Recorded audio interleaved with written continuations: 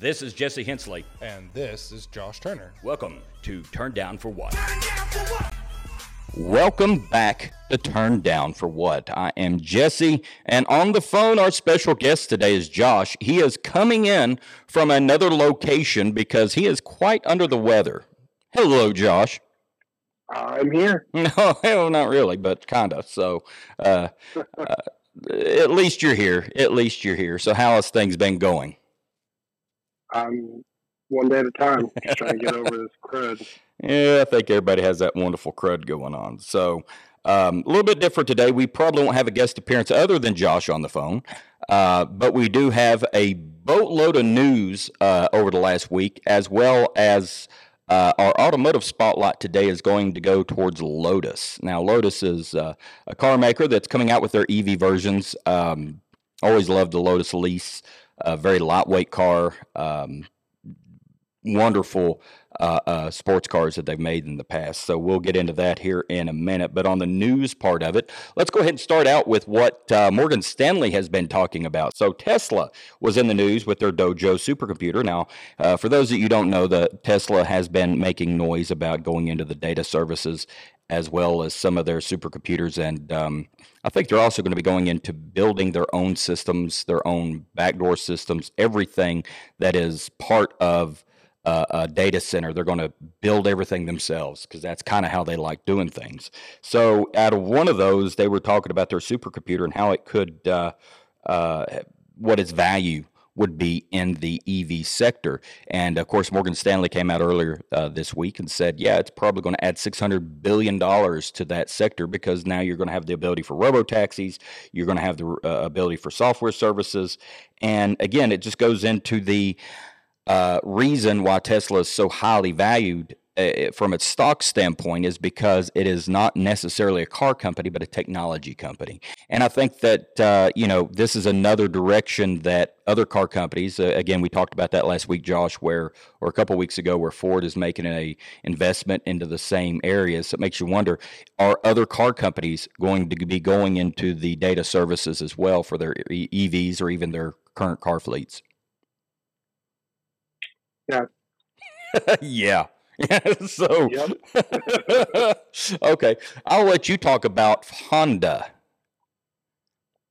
Yeah, so it looks like Honda is going to be actually looking at adopting the MAX system.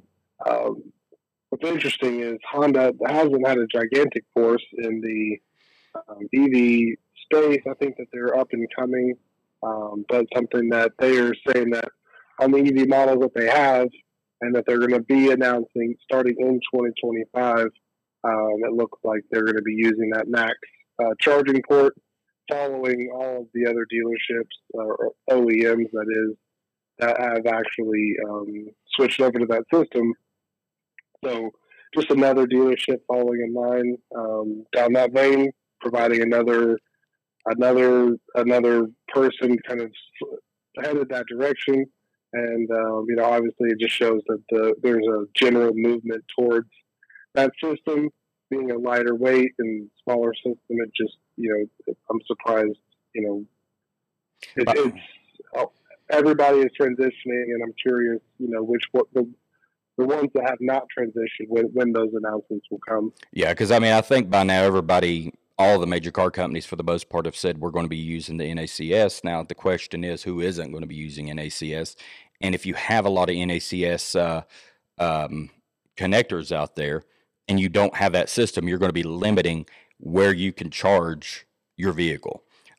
So I hate the fact you may have to have a CSS and a NACS. That's kind of like having a lightning port and a USB-C port on the same phone, which has never happened, so that transition eventually is going to happen. It's just who's going to win. And right now it seems like NACS is going to be the winner in that just because of everybody that's going over to that. So now, I might be wrong, but am I correct in saying that I don't believe that Honda actually currently has an EV on the market? They only have their hybrids. Am I correct? I think they have plug-in hybrids, don't they? I don't even know if they have even that. I know that they had announced their Prologue coming in 2024, That's going to be I think that's their first EV is the 24 Honda Prologue. Mm-hmm.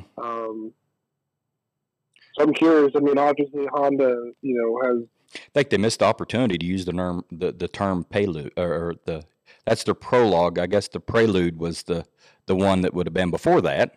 Obviously, I liked the Honda Prelude. It was a very nice car. So yeah, I just pulled up their website, and it looks like if you go to their vehicles, their current what they label as electrified is the CRV hybrid and the Honda Accord hybrid, but they don't actually have an electrified. I don't think they have any full EVs or even plug-in hybrids. So it'd be curious to see. I mean, obviously they're going to drop the Prologue next year. It looks like. I mean, they're probably about to start taking orders and stuff on that. But then, the year following, probably something that will be transitioned over, and that's obviously be interesting to see kind of what that ends up producing. I would love to see a little Honda K car that's done up that way. They had so many great K cars. That little convertible that came out in the '90s is weird, and I love it too. So it's 2024. It's a midsize SUV like the other Prologue, but I'm not seeing much information as far as range and things go. So I don't even know. We need to. We'll do a search on that one. Let's do a deep dive. See if we can talk to some people at Honda and see where they're at with it. Because out of all of the car companies we've been talking about, I don't think we've mentioned Honda that much in the past. So well, that's because Honda really doesn't have that much. We mentioned that Toyota, which I mean, if you think about it, Honda and Toyota kind of have fallen in the same vein. Toyota has really specialized down in the hybrid space. I think that they're a little bit further along with some of the EVs, but a lot of what they've done is really perfected the hybrid. I'm looking right now to see how many models they have that are full EV. I think honestly, it's the same way with them as far as they have a ton of hybrid options because Toyota's really perfected the art of the hybrid. I mean, their vehicles compared to other vehicles are far and above when it comes to the hybrid systems. I mean, I love hybrid. I mean, Hondas. So we had a Pilot that we just basically wore out. I think we had 180,000 miles from new. Loved that vehicle. We had a Honda Accord before that. So obviously, my mom purchased and it has had some Toyotas intermittent with a lot of the Fords that we've had as well. So they're a great car company. They're quite a large car company. I mean, when you start looking at the investment that they can make, they're about a $60 billion company, I think. So it's not like they are, not utilizing their resources to go into this market. I think they're kind of like Toyota that said, look, we're really not sold on that. I think that the hybrid is the best way to go. But, now with all the sales that's going on with Tesla, it's almost playing catch up. And that kind of would go into our next, we can kind of go back and forth with this with our next news item, which is last week we were talking about the cost of these vehicles and how a lot of the ones from China are much cheaper than, say, the European counterparts. And we're talking about Model 3s. One thing I didn't realize is you could get the Model 3 rear-wheel drive only, which hasn't came out yet. Again, I'm not sure if this is on their website or not. This is on some blogs and some other things, but it looks like $29,740 is what the rear-wheel drive Model 3 would be. So then you add the $7,500 rebate on top of that. Now you're looking at what, $22,500 for an EV, and then they have the Model 2, which again hasn't been announced. It's kind of out there as a potential robo-taxi is what they were talking about with the AI part of it. And you look at a starting price of $25,000. Now you're looking at $17,500 for a brand new vehicle. And, we've not seen numbers like that for years, even in the ICE type vehicle. So I think that where do you make money at a $25,000 vehicle, especially with electric? Well, just for clarity on the Model 3, I had looked into this after we got off the air last podcast episode because I was curious. Tesla has some creative marketing when it comes to the pricing strategy of their vehicles. Okay. And so if you go to Tesla's website and you pull up the Model 3, it basically says, hey, Model 3, $29,740. But then there's the fine print with the little asterisk that says the price assumes the $7,500 tax credit and estimated gas savings of $3,000. So that is the Model 3 rear-wheel drive is actually $40,000, a $40,000 car, but they're marketing it as a $29,740 for the real wheel because of the gas savings over 3 years and the $7,500 tax credit. Sneaky. But that's why if you look at all of their vehicles, if you go to their website, if you go to the Model X. Creative marketing. I mean, that's, from 68,590, but then in the fine print after federal tax credit. So it's actually $10,000 more than that. But yeah, I mean, that's the way they've strategized it.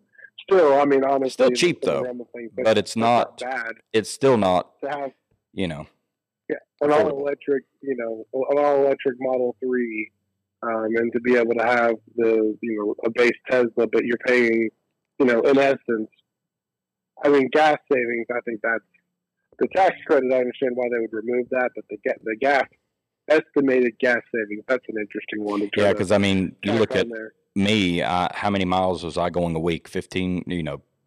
Well, there for a while, I was going 1,100 miles a week back and forth to work. So how would my gas? Shoot, I would have $20,000 in gas savings is based on that. So just think about a $40,000, all electric, then all of a sudden after the tax credit, you're 33, 34. That's still, in the realm of things that's a lot more affordable, for a new vehicle. That's kind of what you're going to expect. If you look at all the other gas equivalents for brand new cars, that's what you're going to expect. Well, and it puts that, who we were talking about the other day, it puts the Kia in even more of an elite area because I think that Kia was $35,000 for the base model with everything, without anything else. It wasn't a 35 range. So that actually puts it probably as the most affordable. Now that only has a range of 225 miles, but me and you both know if we bought that for our around town vehicle, and that's what we used around here, you could make it work very easy at that mileage. Without much of a headache either. I wouldn't want to take it across country or across the state, but if you're looking for a vehicle and you only run in town, and you have an ICE or a gas version of something that you could run on long distances, you don't want to have two vehicles, obviously. You don't want to have two insurance payments and all of this, but at least on the local level with that size and that cost, I could really see that as a benefit. Yeah, absolutely. And I mean, if you look at the realm of new vehicles across the market, you're not buying a brand new vehicle pretty much for anything less than $30,000, period. And that's the little tiny ones. And so to get a Tesla after the rebate for $33,000 for a brand new with some of those extra amenities, I don't think that that's outside of the realm of possible. Yeah. But that's just where, obviously you got to find, it is a consideration to have on top of everything else. Yeah.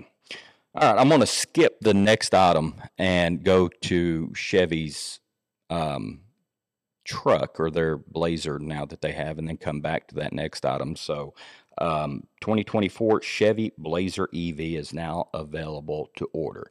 Don't everybody rush out at once, but it's now available. So it starts out at $56,000, gets you 280,000 or 280 miles, 279 miles of range. Not too impressive with that. It only has a 150 kilowatt charge rate. Their higher end version, which is $61,000 starting, gets you 320 mile range. So basically the same as our truck with, 15,000 less. But I feel like that's a little high for that particular vehicle because the Blazer is kind of a smaller SUV. So I don't think the size is there. I don't think the utility of it is there. But again, it is available now for those who like that SUV. And there's not that many SUVs on the market that are in that price range. So I think they're hitting in a kind of a lower area. I think that would be kind of a competitor to the Model Y. And again, it looks, you're using traditional body, traditional design. That looks very similar to the other ones, kind of like what Ford did with the F-150. But it is now available to order if you want that particular vehicle. Are you going to go out and get it, Josh? Didn't think so. All right. Model Y, 45,000, 330-mile range. This one, yeah, it's already 20,000 high, isn't it? Yeah, I mean, it just seems like price-wise they've pushed it. I mean, obviously it depends on its actual sales, but it seems like they may have pushed that one a little bit high compared to its competition. Obviously, we have to look at the insides and things and see what type of amenities are provided.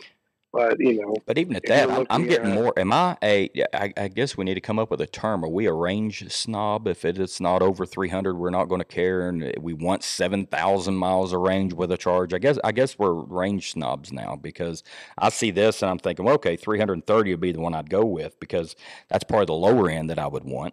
For $15,000 cheaper. Yeah, and you're looking at still $61,000 for this one, 15 grand on the Model Y.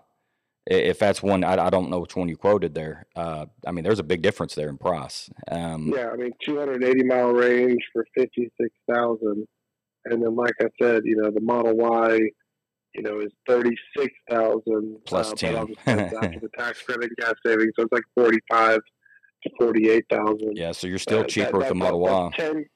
10 grand cheaper, and it goes 330-mile range. Now, obviously, the Model Y is not. That one's not a full-blown. I think they're in the same market, though. I mean, I would put them both in the same. They're both all-wheel drive. I'm sure you could do some things. I'm sure they would be very similar, because let's face it, that Blazer is not an off-road monster. It's not a Jeep or anything like that. So I would think you would put them. And how many people take their vehicles like that off-road? Nobody will. So is it going to go through slush? Is it going to go through snow? Probably the same. So what is that extra 10 grand buying you? And really, I've not. If today, I'm still going to say that Tesla is probably the premium version of all the EVs that's out there, because they've been doing it the longest. Their technology is probably further along. Everybody else probably is catching up, but from the automation side, from the design side, I've never really liked to look at some of the looks of some of the newer Teslas, but again, that's just personal preference. Everybody that I know that's had one, I've not heard the negativity, and there's a lot out there. There's a lot of people talk about the build quality. There's a lot of people talk about the gaps and things like that. And I'm sure with a brand new car company making brand new vehicles that's never done that before in that realm, it's going to take several years to get as good as these other groups.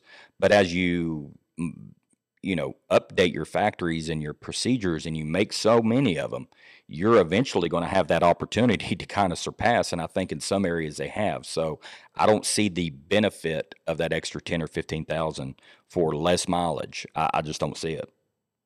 Yeah, no, I agree with you.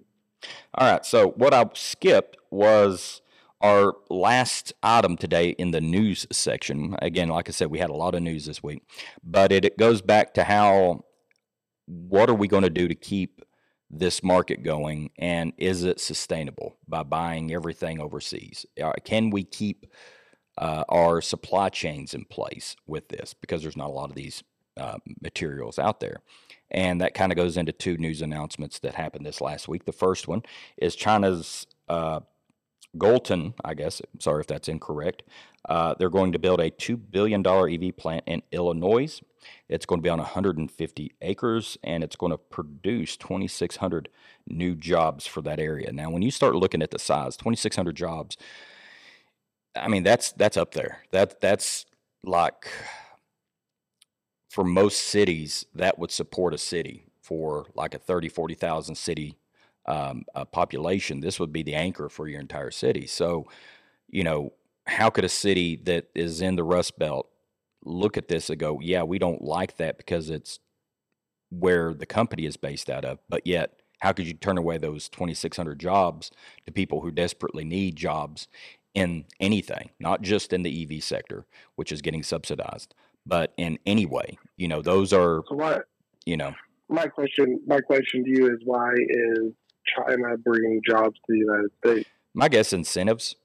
We're incentivizing a lot right now to build certain things. My guess is this EV battery plant is going to be connected to, one of the 3 or 4 major automakers that's in America. So these batteries will be going into systems here. So now this is all a guess. I don't know anything about this project, but you don't want to ship something from California or from China to here. You can. I mean, we've seen it. We've talked to battery people about our systems, and from a cost standpoint, it's still cheaper to make it there and bring it here.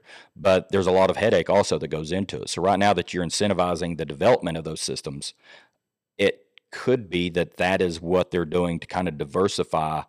What happens if there's some geopolitical issues and it cuts off that supply line from China? How are they still going to be able to supply batteries to car companies in America? So I think it might just be some diversification and some geopolitical hedging against potential hazards down the road. Again, I have no clue, but they're throwing enough money out there right now to where if you are a battery company, I would be considering coming into America because of those reasons. And Yeah. so I think that there's a lot of good opportunities there for people. I know Ford was talking to a Chinese company about their battery tech as well. Let's just face it, China, for the most part, is technologically ahead of where we are today in their battery production. They are. So getting that here, and building it here is something we don't have. They've also cornered most of the minerals that are needed for these type of systems. So if they've cornered those minerals, that makes it easier for them to make it and harder for us to make it. And that kind of would roll into our next item, which is McDermott caldera. Now, this is a caldera. You can see here on the screen the location of it. This is a caldera that's near, where is it? Oregon and Nevada.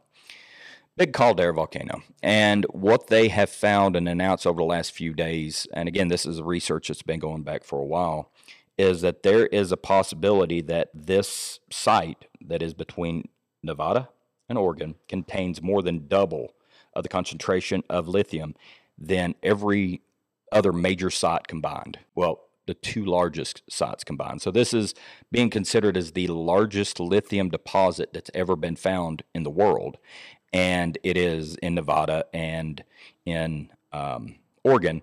And it's the way that the geology there has been able to create the needed conditions in order to get the lithium or the materials, the liquid, as you got runoff. That material that as it's running off and is pocketing and absorbing into the soils and the clays, you have to have the right clay for it. There's a lot of things that goes into the geology to create lithium pockets. But they believe that they've have the largest clay bed that will allow for at least a total of 20 to 40 million metric tons. And again, my past history is grading and demolition. So when I think of, in my 22 years, our family's company doing grading and clay and moving dirt, we might have moved a million tons, just us. And this is 20 to 40 million metric tons. I mean, it's a huge amount of clay, lithium that can be obtained through this. Obviously, it's in some very sensitive areas, but it comes down to, well, if we mine it here, it's still going to be easier on the environment than where we're getting it today. Because just because we're getting it from somewhere else doesn't mean that pollution is still going out into the world. It's still, you're still mining it. So if anybody's going to mine it, I think that the America companies will do it cleaner and better than anybody else. I really do feel that way about it. So if you care about the environment and you want to see EVs and these lithium batteries, you would want to have American companies do the extraction because we care more about it when we do it than other places around the world. And I think that's kind of the key is you can't have it both ways. You're going to have to extract it. And our practices are probably, now again, this is always going to be open for debate, but our practices, I feel like, are probably have the most restrictions on what you can and can't do, which would mean that for every million tons excavated, you're going to have less of a environmental impact than that same amount, say in China or Russia or in Brazil. Just again, I have no clue if it is or not, but my feeling is that that is what would be the case.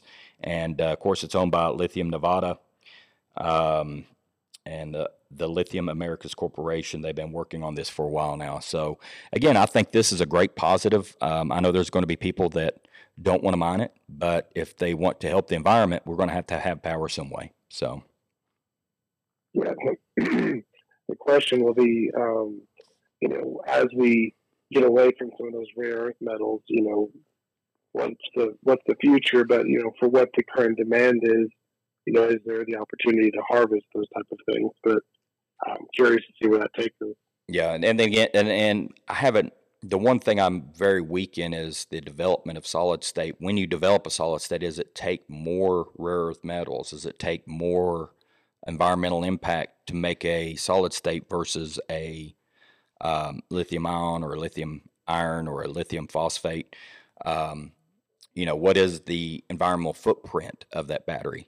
And I think that's the other thing. When you look at this, everybody can find common ground. We want to be able to turn our power on at home. We want to drive our vehicle, whether it be gas or electric, and we want to do those things. And both sides agree, yes, we should be able to do that. So how do we get to that point? And we need to do it from a standpoint of looking at the environmental impact of each one of them and say, okay, if I'm going to be extracting things, is it better for us to extract that material if we have it here, create those jobs here, that way at least the economy stays running? Or do we outsource all of it, let the pollution go somewhere else, and then we have to go in later and clean it up? Or it still has a devastating effect on us. If you look what they've done with gas, I mean, they'd rather buy gas from elsewhere than to harvest it here, oil that is.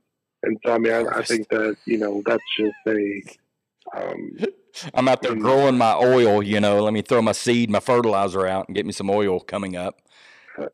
But you've seen with the pipelines and everything. I mean, it's a political. It's political because, I mean, again, it's political. We can pump oil. Will they allow? On both sides, will they allow that type of harvesting to be done in the United States, or would they rather, get those materials from external? I see in my mind, when you say that, I think of a bulldozer out there with a little rake on it with a little harvest thing on top, grabbing all the lithium out of the ground. So harvesting. Yeah, that's going to be the question. Can we drill oil here cleaner than what we're buying it for? Yes. I think that our systems in America would allow us to get that oil. And then you're buying it from American-made companies. You're lowering the price internationally if we have our own supply, which does hurt some of our adversaries in the fact that most of their economies are based in oil. Some of our adversaries, not most, but some. So is that something that by doing it here, I think that the problem there is they don't want it here or there. That's the key. From a pure environmental standpoint, you don't want any oil to be drilled for or used. The problem with that is you have to.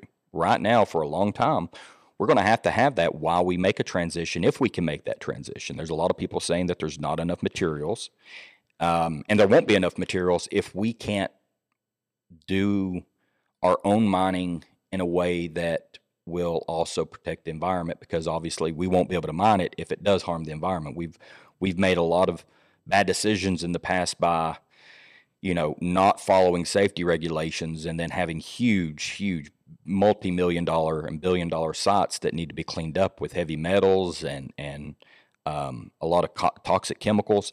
That's happened plenty of times in our past. So this is where we can kind of look at our history and say, okay, if we're going to do this, how can we do it effectively? And what is the impact of doing it here? And does it offset the carbon that we're trying to offset? Because that's what they're trying. That's what the environmental conversation is how do we reduce the carbon footprint? And if mining it here reduces that carbon footprint, then the end result would be not only jobs for Americans and people within the United States, but it's also going to be a lower carbon rate for the overall effect as having these EV vehicles. Very complicated and very, I guess, best way to describe it is there's always a viewpoint on both sides, and it's hard to get on the middle of that one. But I think everybody wants to have power. Everybody wants to be able to drive. How can both sides kind of do that without trying to demonize the other side? So, yeah, I mean, it's a discussion to have, but something that, be curious to see how all that plays out. Yeah, we went in a weird direction with that one, just talking about having a big opportunity in western part of the states. So anyway, so let's go to our vehicle. So this week we're talking about the Lotus. So this is going to take on the Porsche Cayenne, the Model S Plaid, and the Lucid Air Sapphire. It is the, what is that, the Emeya, E-M-E-Y-A-S.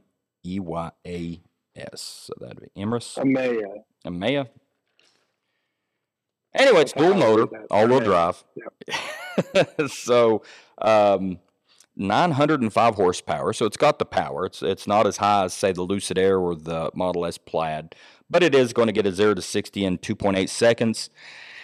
That's a little in today's numbers. When you say I'm making a very high-end model, if I'm making the flagship of my fleet, I'm going to want to see sub 2 seconds. I want to see 1.98, 1.95, something like that, just to get started. So, 2.8. If you're marketing a vehicle as, or if the claim is that it's going to be taking on the Plaid and the Sapphire, and you better be able to beat the Plaid or Sapphire. Yeah, I mean, you're over half a second behind. You're almost 3/4 of a second behind. Yeah. Now the Sapphire is a different price range too. The Sapphire is what, $250,000. The Model S Plaid we talked about is what, right at $90,000. Yeah, I mean, with the recent pricing adjustments, it's actually not that bad. And this is $150,000, so it's kind of sitting right in the middle of it. But yet the speed and the top speed's only, and I say only because no one's going to drive. Well, you're not supposed to drive 155 miles an hour on the road, but its top speed is limited or at 155, where the other ones I think can go over 200.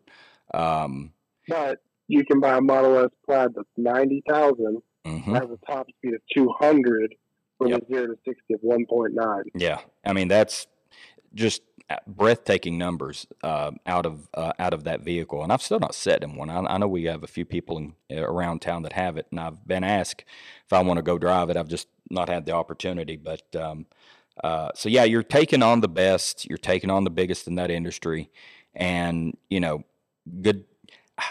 It doesn't quite come up. Now I have a picture of it, and you can see it here. It looks good. It looks very good. Lotus has always had very good styling. I prefer the Pininfarina designs. Wish they would kind of pull some of those. I know that there's some inspiration there they've worked on in the past, but you can kind of see the Lotus brand in the design. Looks great. I mean, I would love to have one if I had 150,000. Would I rather have the look of that one or the look of the Plaid? I would probably rather have the Lotus from a look standpoint. And that might be the other thing here. When I'm driving a Plaid, there's really no difference between it on the street driving by me and somebody's Model S. Yes, we know it's quicker, but everybody else is going to like it. So, okay, it's a Tesla. You see this thing, and you're going to know that it's something special. And, you have that Lotus logo, that green and yellow logo that is very prominent in the racing industry. So I like it. I don't think I would pay that kind of money for it, but I really like the look of it, and I think that they're going in the right direction. They've not really had a lot of home runs in for the competitors they still look great, but I hope they do very well with it. It is going to have DC fast charging up to 350, so it is the same as the Model S, or I'm sorry, the Lucid Air Sapphire. Do you know what the max charge is for Tesla? Can you get 350 out of it, or is it limited at 250? Yeah, we have to research that. Yeah, so you're looking at 93 miles of range in 5 minutes. So but that's obviously if you have the right charging unit that can output that much power. But if you had that car and you did charge it 5 minutes for 100 miles, I mean, now you're getting to where you can hook it up, go to the restroom, come back, and in 15 minutes you've got 300-mile range if you did that. So when it comes to range, it did not give exactly what it is, but it does have a 2-speed transmission and a 102 kilowatt battery. So with a 5,500-pound curb weight, though, now that's heavy, really heavy for Lotus. They've always been very lightweight vehicles using carbon fiber and all these other things. So 5,500 pounds is a huge amount of weight for that vehicle. But they think between the mileage, or I'm sorry, the size of the battery and the weight, you're probably going to be able to go 350 miles on it. But again, 150,000. It's I like it. I don't think I would spend that for it.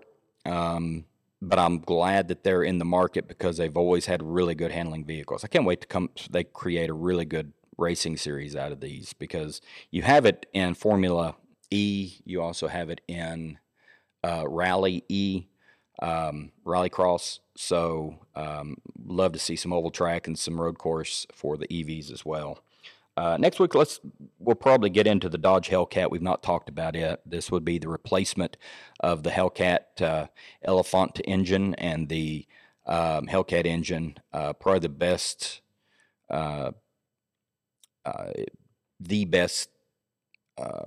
motor that's been put in vehicles in the last 30 years is that Hellcat 707 horsepower monster that they put in everything. Looks like this is the last year for it.